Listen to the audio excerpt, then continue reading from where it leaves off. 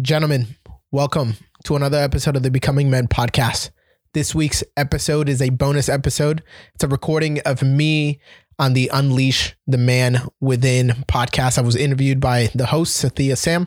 Sathiya was actually on this podcast, episode 77. We really dove deep right away into some pretty critical stuff. Stick around to the end. I know you guys will love this conversation. Well, I'm here with Ray Delanuez, and you and I have been friends for a while, man. I got to interview on your podcast, and now I get to have you on mine. So welcome to the show, bro. Dude, I really appreciate it. Thanks for having me. Yeah. So, I mean, you and I have a very common interest, which is helping guys improve their overall quality of life, whether it's spiritually, mentally, physically, or sexually. And, I'm helping guys get free of porn. That's kind of where I focus. I've been clean 6.5 years. I feel pretty proud of that. But dude, next week, as we're recording this, you're going to cross the 10-year mark, which is a big flipping deal. So congrats on that. Can you tell us a little bit of your story just in that area and kind of your journey to freedom? Absolutely. So I actually am now about to cross this point where I will have not watched porn longer than I actually watched porn. Does that make sense? So I watched porn for just under a decade. And so now crossing that decade of not watching it definitely is a huge win for me. And I was raised in a very sexual environment. I say that just because I was sexually aware and engaged, by age 6, 7 years old. I knew way too much. And I think enough people, maybe had that same experience where you're playing house, and playing house totally means something different, depending where you're from. Yeah. And so by the time, I was introduced to porn, and like legitimately watching it consistently by age 11, 12, I was, unknowingly hooked, right? And that's everybody. You don't ever step into a bedroom, pull down your pants and turn on the screen and think, I'm going to get hooked, right? Like you just think you're just doing this natural thing, but before you know it, you keep coming back, and you don't actually know why.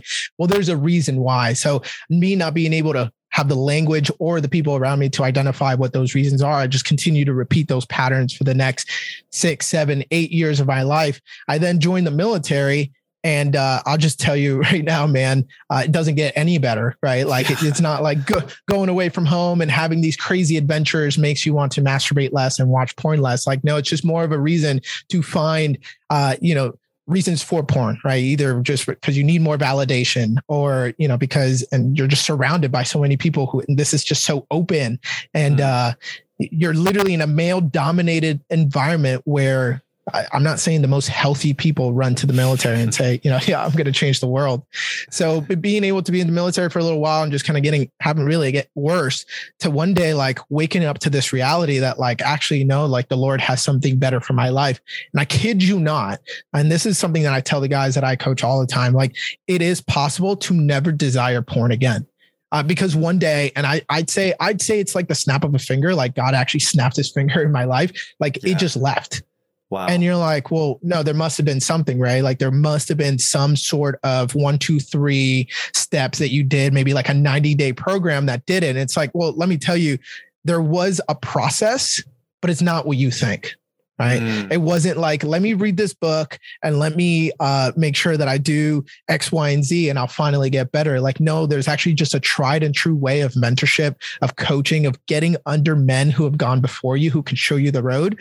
And you can actually change. And that's what happened, man. Like God came in and initially did that work in my life, but then surrounded me with men who were able to sustain that in my life.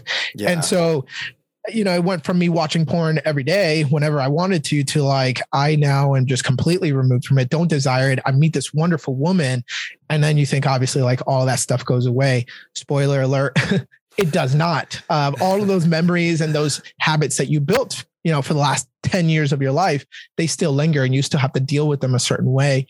So how do you do that? And that's maybe we'll get into that here in the episode, man. That's a little bit more of my story is the aftermath, right? Like, okay, so you were relieved of that, right? Like that left your life, but what was the result of that as you are now trying to foster a relationship with a woman and have children? What does that look like? That's so good, man. Oh, I love that. Yeah. We need to hear more stories of that. I think of really being suddenly delivered, if I can put it that way, or kind of the miraculous. I guess I'm just curious. Did you have a conviction leading up to that? Like, was this something you were praying for, or did you kind of just wake up one day and things had shifted almost without you even realizing it? It's one, I'm going to be completely transparent. One day I went to home group, for a small little church in Southern California that I was attending. And somebody just made a passing comment, about porn, like not being something that like we should be watching, or that God, like, it's a sin. And that was like my first awareness of it. Right. So I was watching porn while still going to church. And I thought I'd never really like put these two things together and made a decision whether that was okay or not. It was just my life. Right. Yeah. And it wasn't until somebody woke me up to that and showed me like, oh, hold on, this actually is not pleasing to the Lord. And I had to then dive in and figure out, okay, well, why not? It's like, oh, well, actually it's like right there in the scripture. And so from that awareness, man, that awareness and awakening came the grace and the power. Yeah. Okay. That makes sense. So then I think this is a really important thing, because people are going to hear that story and salivate, being like, oh man, I hope I wake up one day and it's gone too. But like you said, the real work begins afterwards.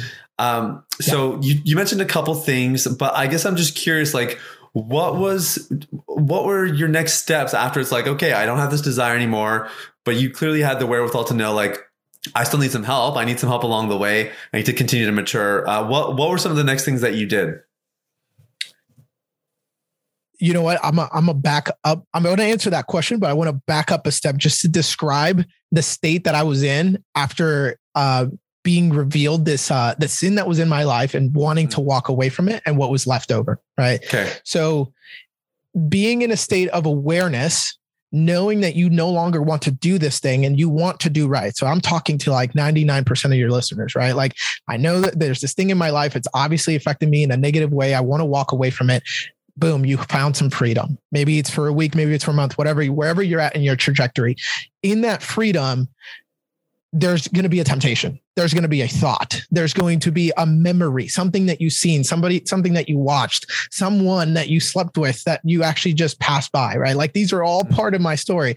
And so I remember being on being with my wife on our first night being married, and I'm trying to enjoy sex with this beautiful woman that I just took as my bride.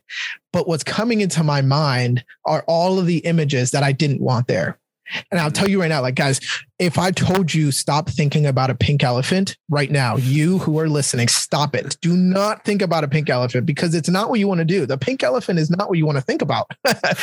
All I did is just make you aware of the pink elephant that's in your mind.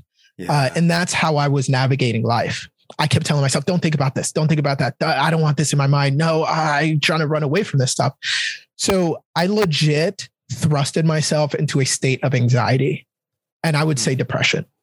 And this is coming from like a successful, meritoriously promoted corporal sergeant of Marines who's like leading Marines into a combat zone, right? Like, on the outside, I have to have it all together, but on the inside, like, I can't go to Walmart because everybody I see has like double D's, right?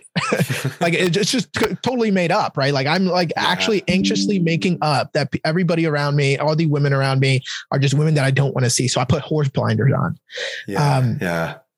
So leaving a young man in that state and having him figure out life is probably the worst thing that you can do. And it's actually what the church does all over the world.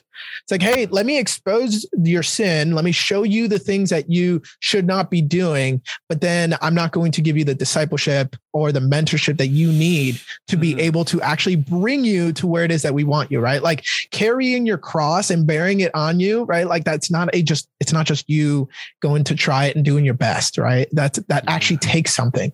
And having men to show up in your corner and show you how to carry your cross, to show you how to actually build and develop self-discipline. That's a totally different thing.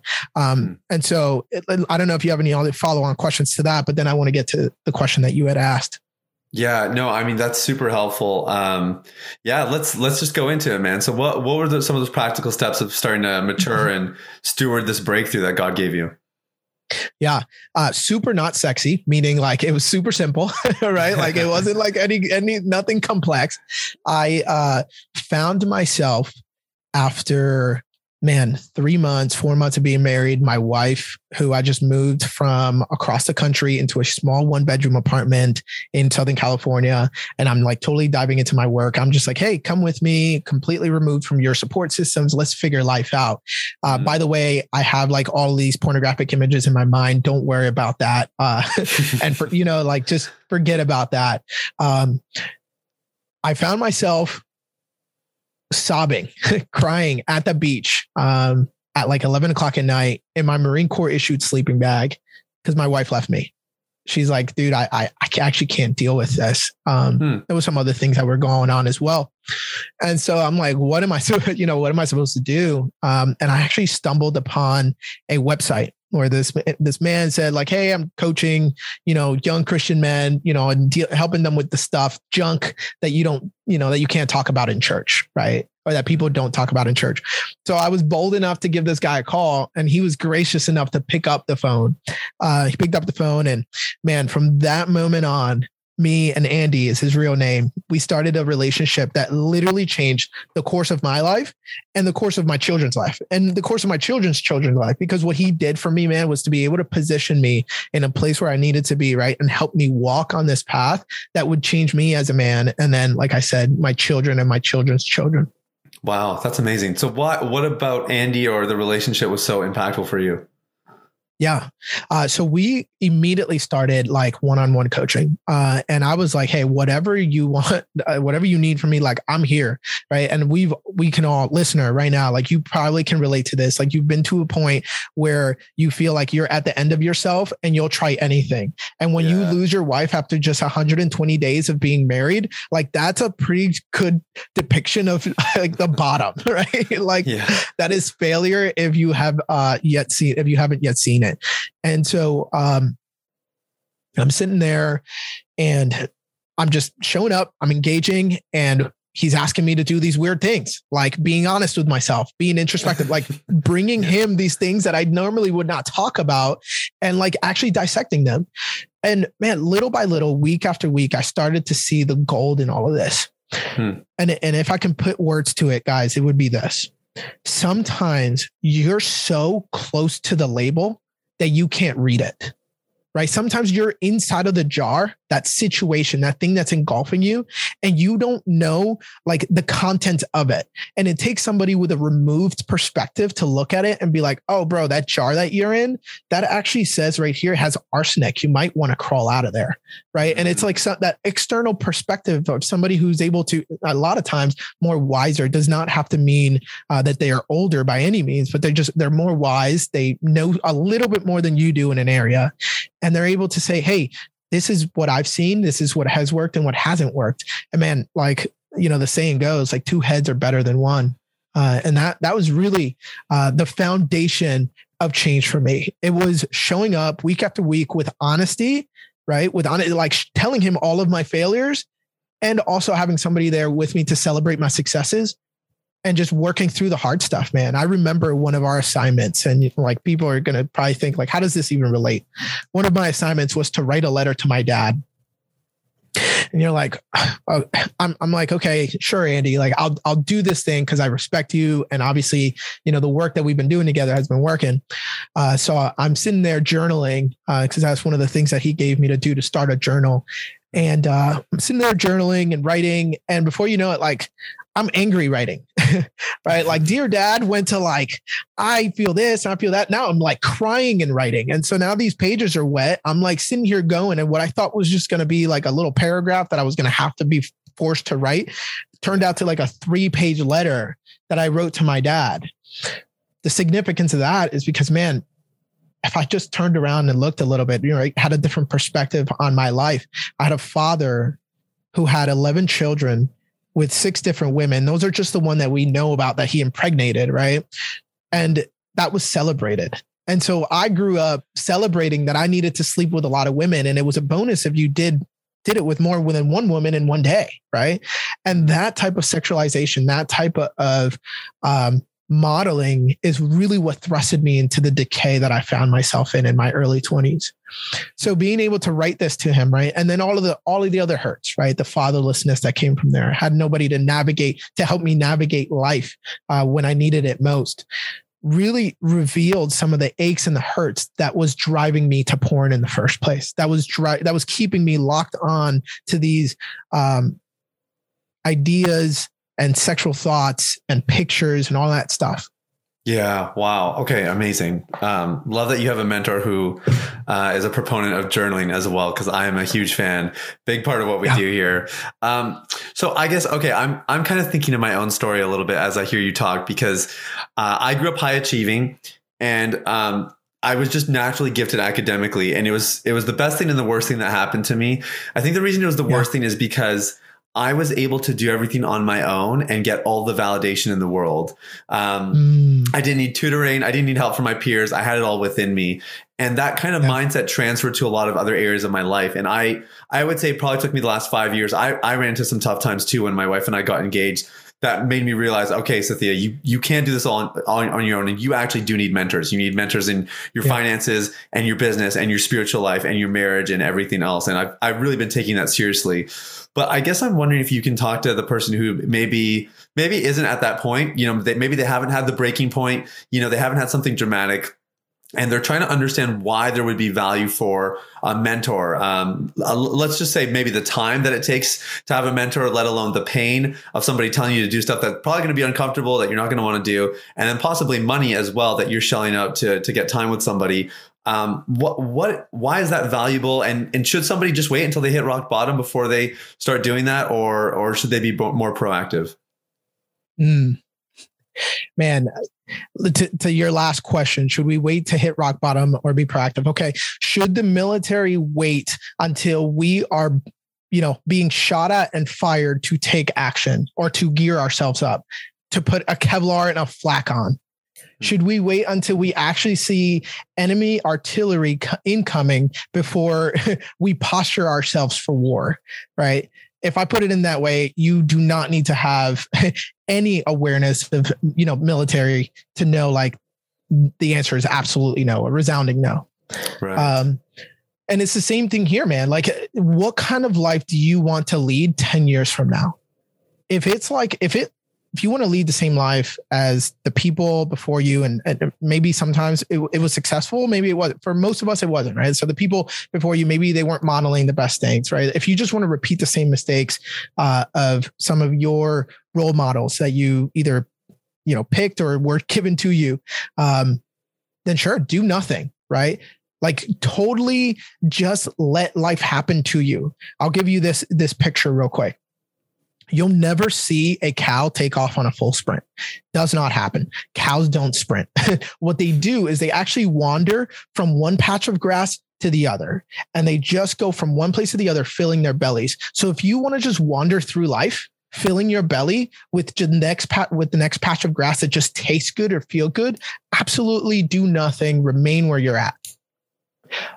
But considering that I'm speaking to men who desire to have more for themselves and for their families in the future, if you're not married or if you don't have a family, right? For your family in the future, the legacy that you want to leave. Considering that I'm talking to men who desire to do more, be more, right? And this is just from man, what I do, right? Becoming men. Like, I hear so many men talk about who they want to become.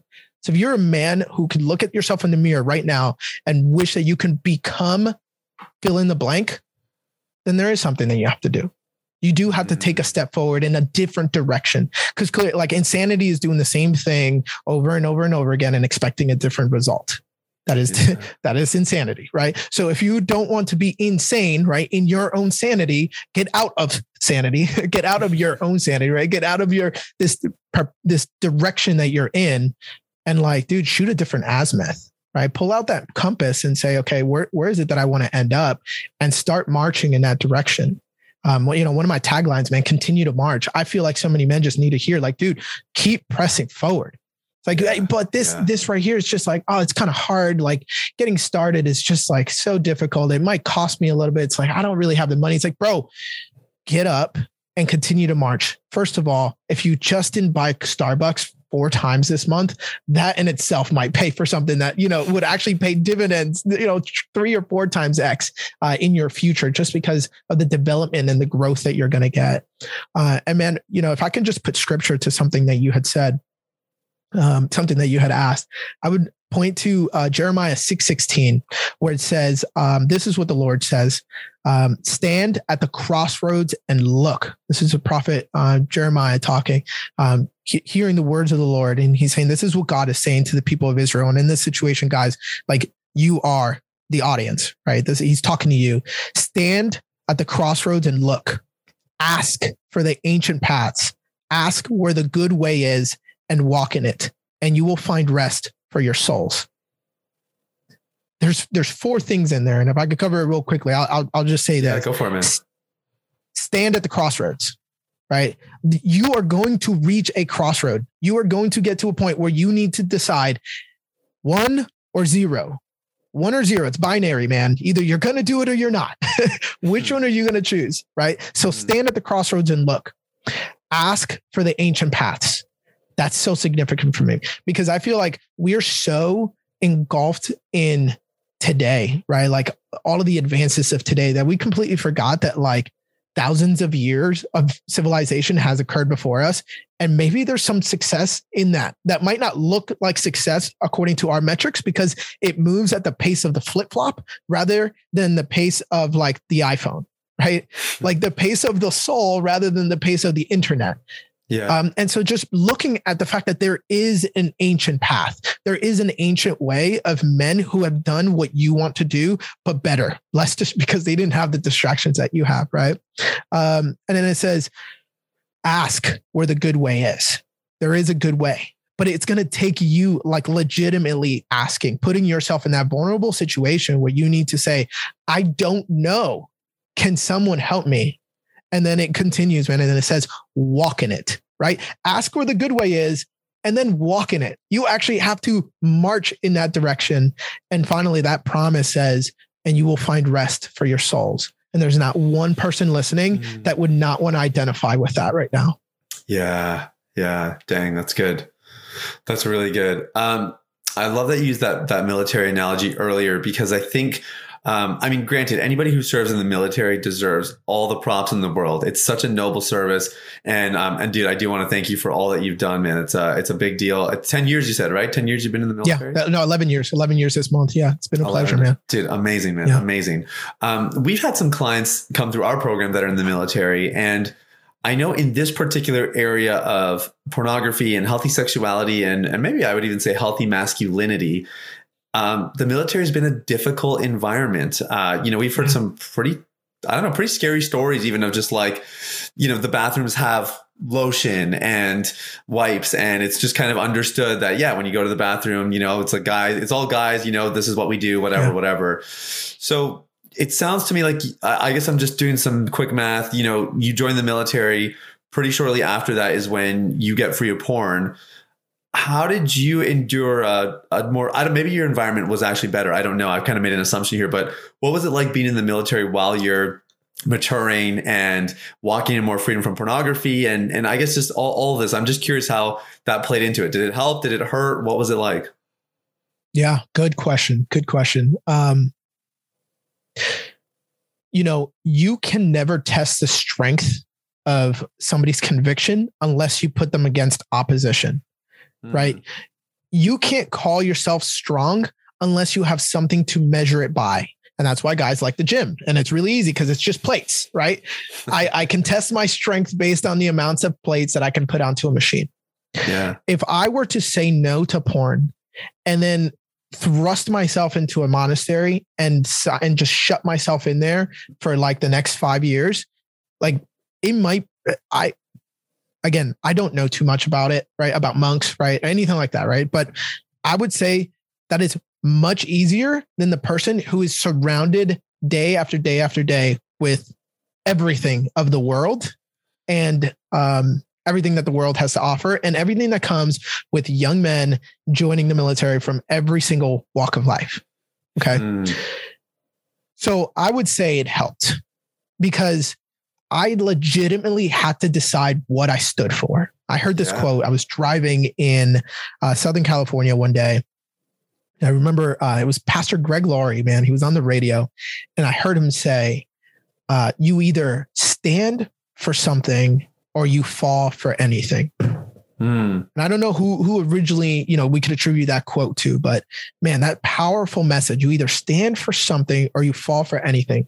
That has been one of my life's mantras, because I know that in every single area of my life, I either choose what it is that I'm going to abide by, what it is that I'm going to choose, what it is that I'm going to stand for, or whatever else is easy, comfortable, whatever else is just there will be my default choice.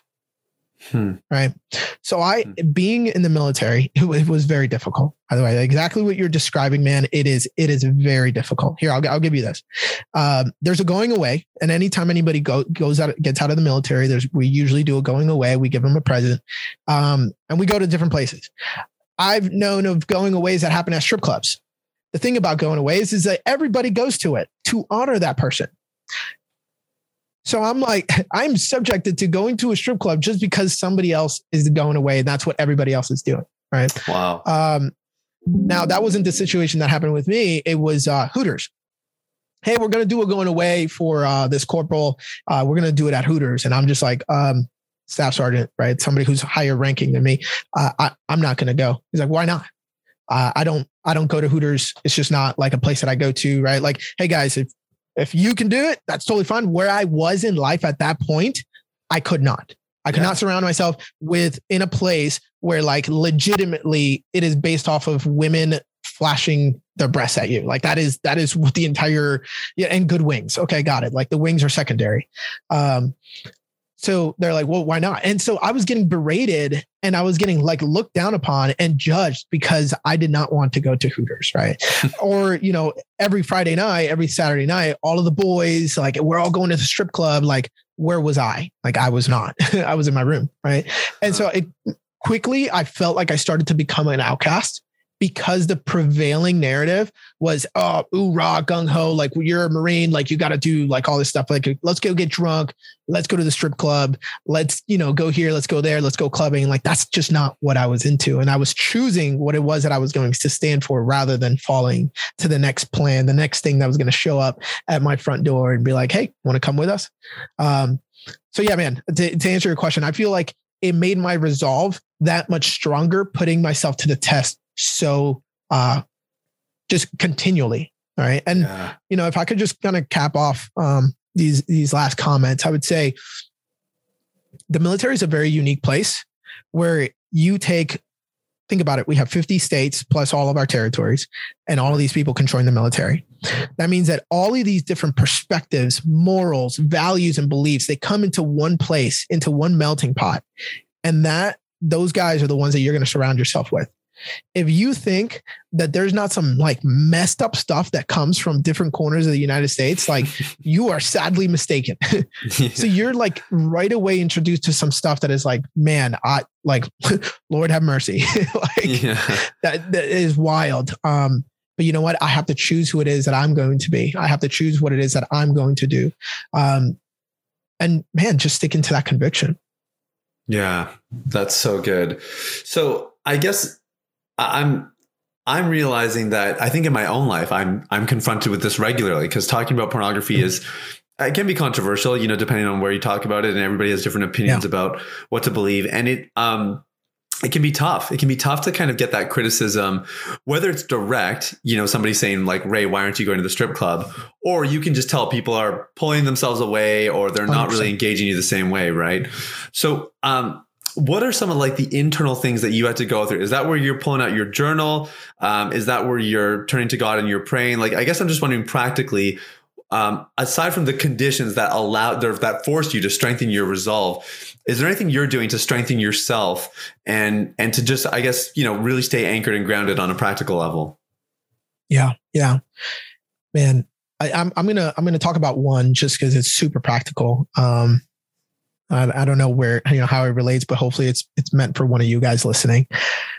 Here's an example. And this is, again, why my time with Andy was so pivotal. And this was like years, right? Like I'd only talked about him for a little bit, but like we did this for years, to the point where like his wife became my wife's mentor. Then like we were doing like couples mentoring, like in counseling. Like, so it just like, man, it's how life is supposed to happen. You're not meant to do life in like a vacuum by yourself. Yeah. Yeah. I remember one of the times, man, Andy was just told me, hey, in this situation, I was telling him about me battling like with me believing that I'm okay, or me believing that I'm a good man, right? Because like no good man, no good Christian who does not want to watch porn would have all of these crazy thoughts about people around them, right? Sexualizing the women around them. Mind you, like, this is what I did. This is what my uncles did. This is how I grew up. Like, you catcalled a woman. Right. And like women like got value from being catcalled. Like if a woman walked past you and you didn't catcall them in my country, like some of them might be offended. Like, man, he didn't catcall me. Like what's wrong with me? Right. Yeah. I remember him just telling me like, hey, I just want you in those times when these thoughts are kind of just going and all that stuff, all this crazy stuff going on in your head. Right. I say crazy. It's not crazy, guys. It's just me using words a little flippantly right now. That's all right. When that's happening, I just want you to say, like, ask God what he thinks about you in that moment. So I just remember being like walking down, one of the aisles at Walmart, and it was like the women's aisle, and the women's aisle has like, underwear and bras. And like, I accidentally, I'm just walking, doing live, and I see it. That reminds me of something that triggers something else. And like, before you know it, like I'm like putting myself in a loop, and I just stop and I'm like, Lord, like, what do you think about me? And man, I heard something, and I'm not saying I heard like the audible voice of God opening up right there in Amazon. I mean, in Walmart, right? Like, yeah. I just heard this still small voice, right? Inside in my heart, my soul, however it is that you want to describe it, like that said, you're a good man. You're a good man. And I'm like, wow. That just happened. And so I repeated that, right? Like, and that little small tool, man, that right there changed so much, because I started to change something about myself. It was identity, right? I started to change my identity around these situations where I was believing I was just a sinful person who was trying to do good. I started to actually internalize and believe like, you're a good man. Man, so I guess with that, if I could just put a couple more words to it, like self-talk became a very important thing in my life. That's so right. Good. I no longer like, started to associate myself with like, hey, my name is Ray, and I'm trying to get over all of this, junk from the past. Like, I became like, hey, my name is Ray, and I am thriving in life. Right. And like that small difference, man, that little small change of words does so much to a person, because you start to embody identity, and the identity that you are giving and attributing to yourself is exactly what you're going to see and what you're going to live out. Yeah, so true. And, like you said, though, I was journaling and I could actually, for the guys not on video, you're missing that I'm holding up 3 journals right now. These are my journals, dude. Like from all of these times. So I have 3-4 journals full that I would just go to, man. And my journals became my letters with God. And I would just kind of dialogue with God through my journals, because it gave me an ability to process the things of the day, to a place to like put the questions down. And if you guys didn't know, thinking is just asking questions. Like, the act of you thinking is just the act of asking questions. So if you want to think better, you just need to get better at asking questions, or asking better questions. And that's what journaling helped me do. It helped me like open up this dialogue with God, where like I'm actually giving myself space to ask better questions, because better questions provides better answers. Right. Yeah. And then, lastly, I would say community. I think men can, we do this thing where we kind of just like recluse, and, we get very passive about connecting with other men. But man, if I can give a guy a piece of advice right now, it would be like, dude, find a group of guys that you can just go out with this weekend and go climb a mountain, because there's never been a time where a man got to the top of a mountain with a bunch of dudes and wanted to masturbate. Like that just doesn't happen, right? Like it's just like, there's something about getting out into nature and exploring, or just being with a bunch of guys, healthy men, right? Who have the similar goals to what you have, that just brings you alive, man. It encourages you, motivates you, and moves you forward. That's so good, man. So good. Yes. Nobody made it to the top of the mountain and wanted to masturbate. Somebody should tweet that. That's good. Okay. So what I know, one of the areas you focus on in your coaching and that kind of thing is around the whole subject of discipline, self-discipline.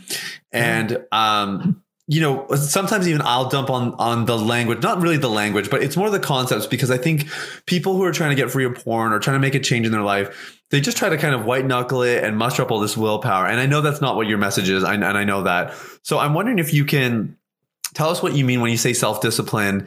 What does that look like in a healthy way? Because I think some people, it can just go to one extreme or the other. It's like people are super apathetic. What's the point? I'm never going to figure this out. I'm never going to be in shape. I'm never going to get free of porn. God can never really love me, whatever.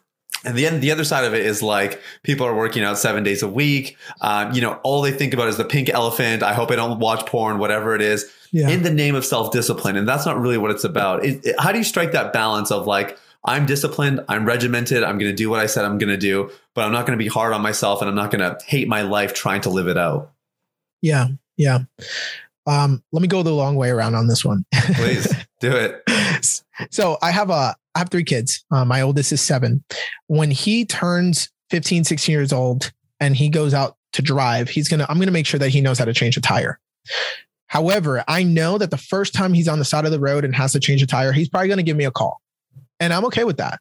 He's going to give me a call. Dad, I got a flat tire. What do I do? Hey, son, remember I told you this. You just got to go into the back, grab what you need. You got the tools. I've empowered you with identity. Like, you can do this. I've empowered you with information. You can do this. Get to it. He does it, right?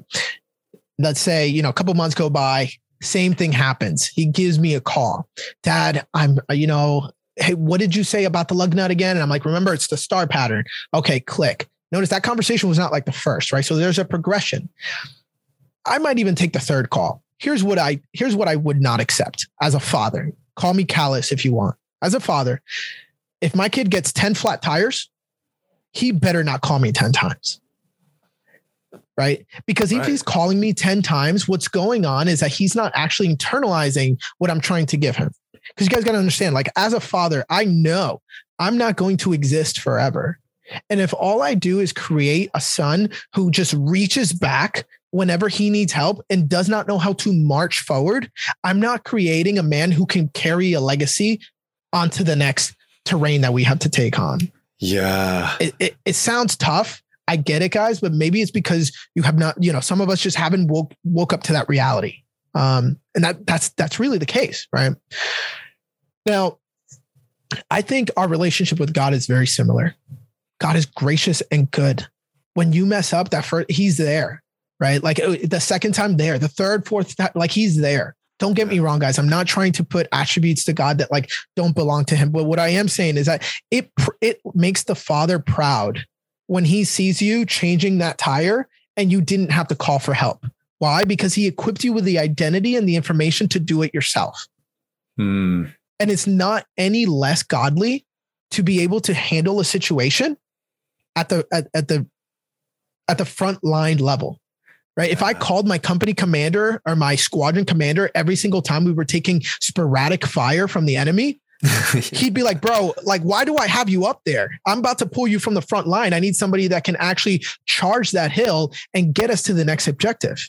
Yeah. Right. Again, guys, I don't want to, you can, and this is why I have to be so careful with this, because guys can take this and flip what I'm saying and make it something that it's not. And I hope that, there is that understanding in what I'm trying to land here.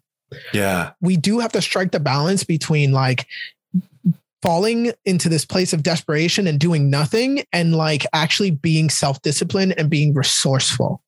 Now, when I say resourceful, I don't mean like you're completely detached. When I go 10 clicks away from my chain of command, from my my combat operations center and I'm executing whatever mission I've been given, that doesn't mean I'm disconnected from supply. That doesn't mean I'm disconnected from artillery or aviation, right? From fires from above. Like that does not mean that I'm completely separated from all of those assets that can help me in a time of need. Mm-hmm. But as I go exploring, I'm bringing the presence of who I'm representing with me. Yeah. Right. And as a Christian, like we are bringing the presence that we are bringing heaven wherever it is that we go. Right. Yes. Yeah. So and again, I told you the long way around, man, because I feel like that needs to be prefaced with that. But when it comes to a man becoming self-disciplined, I think of Aristotle. And Aristotle explained the vices, right? And I'll shorten it up and I'll say this. Sure. When you want to develop courage, the only way to do it is by doing courageous things. And so you have these opportunities to act courageously. And by either doing or not doing, you get to attribute courage onto you. Right. And so if you want to develop self-discipline, you are given 105 different scenarios each and every day to practice self-discipline. How you choose to engage with every single one of those scenarios defines how self-disciplined you are. If you tell yourself that you're going to wake up at 6:05 in the morning and you set an alarm and you snooze, and that is your pattern that you repeat over and over and over again, day after day after day, you are subconsciously telling yourself via not a subconscious contract that you are making with yourself that you will not listen to yourself. What you're saying is anytime the night prior you set an alarm and you say that you're going to be up at this time, what that really means is that you can gaff it off and you can just click snooze for as long as you want, because what you say doesn't actually matter. Because subconsciously, I know that you actually don't have power over me, self, right? Like very weird, right? Like internal dialogue, but that's really what happens, right? Or maybe it's just that, like you said, that you wanted to read a book, right? And we're 150 days removed from the beginning of the year, where a lot of guys had a purpose. They had some goals, some New Year's resolutions, and they said that they wanted to accomplish them. The fact, wherever you are in that resolution, says a lot about where you are in self-discipline. I'm not trying to tell you that I'm not trying to make anybody feel bad here, but it is what it is. And you need to know where you are to enable to get better. Yes. You have to understand, like, the book that you said that you were going to read is not going to get read collecting dust on the counter. But every single time that you choose to engage with it, even if it's just one page at a time, you're teaching yourself something. You're developing something in yourself, right? And man, I'll to cap this one off, I'll give it to you guys this way. I just did a course with a bunch of men, and I took a poll on this one. I said, hey guys, I'm either going to give you $5 million. No, I'm sorry. I said, I'm either going to give you $1 million right now, no questions asked, or I'm going to give you 1 penny right now, no questions asked. But wait, if you take that penny right now, it's going to double in amount every single day for the next 30 days. So the first day you got 1 penny. The next day you get 2 pennies. The third day you get 4 pennies. The fourth, you get 8 pennies. Every single guy's like, I'm taking the $1 million. And I'm like, good. Sounds good. You boom, boom, boom, across the board, $1 million. But little did you know that 1 penny compounded with interest over time is actually $5.2 million after 30 days. Jeez. And so, man, like the thing that shows is like these little things, minute things that you think are nothing, have that same compounding interest in your life. Right. You not waking up to your alarm whenever you set it. You not reading that book that you told yourself that you would do. You not making that meeting in time like you said you would be. You, clicking on that website that you told yourself you wouldn't click on. Every single one of those actions feeds something. And what is it that you're feeding? That's so good. Yeah, I think one of the biggest lies we believe is it doesn't matter, right? That the little things don't matter. When in fact, what you're saying is it's everything. And that was rich. Really cool. Okay. So I wanted to bring this back full circle because you started by sharing about your wife leaving you 120 days into marriage. Yeah. You meet Andy and he starts to change your life. Finish out that story for us, man. We got to close that loop off before we wrap up the interview. What's the story? How did that all land? I appreciate you coming back. So Andy is like, hey, I know the best thing I can do for you, right? Because this is all virtual. All right. So I called this guy on the phone and then we started a virtual relationship. I actually didn't meet him in person for like a year and a half into our relationship of meeting weekly. Then I like drove up to Northern California and I actually met him. So he said, hey, I can't, since, you don't have any relationships around you, any community around you, I need you to go meet with this guy. So he connects me with somebody that he knows who's in Southern California.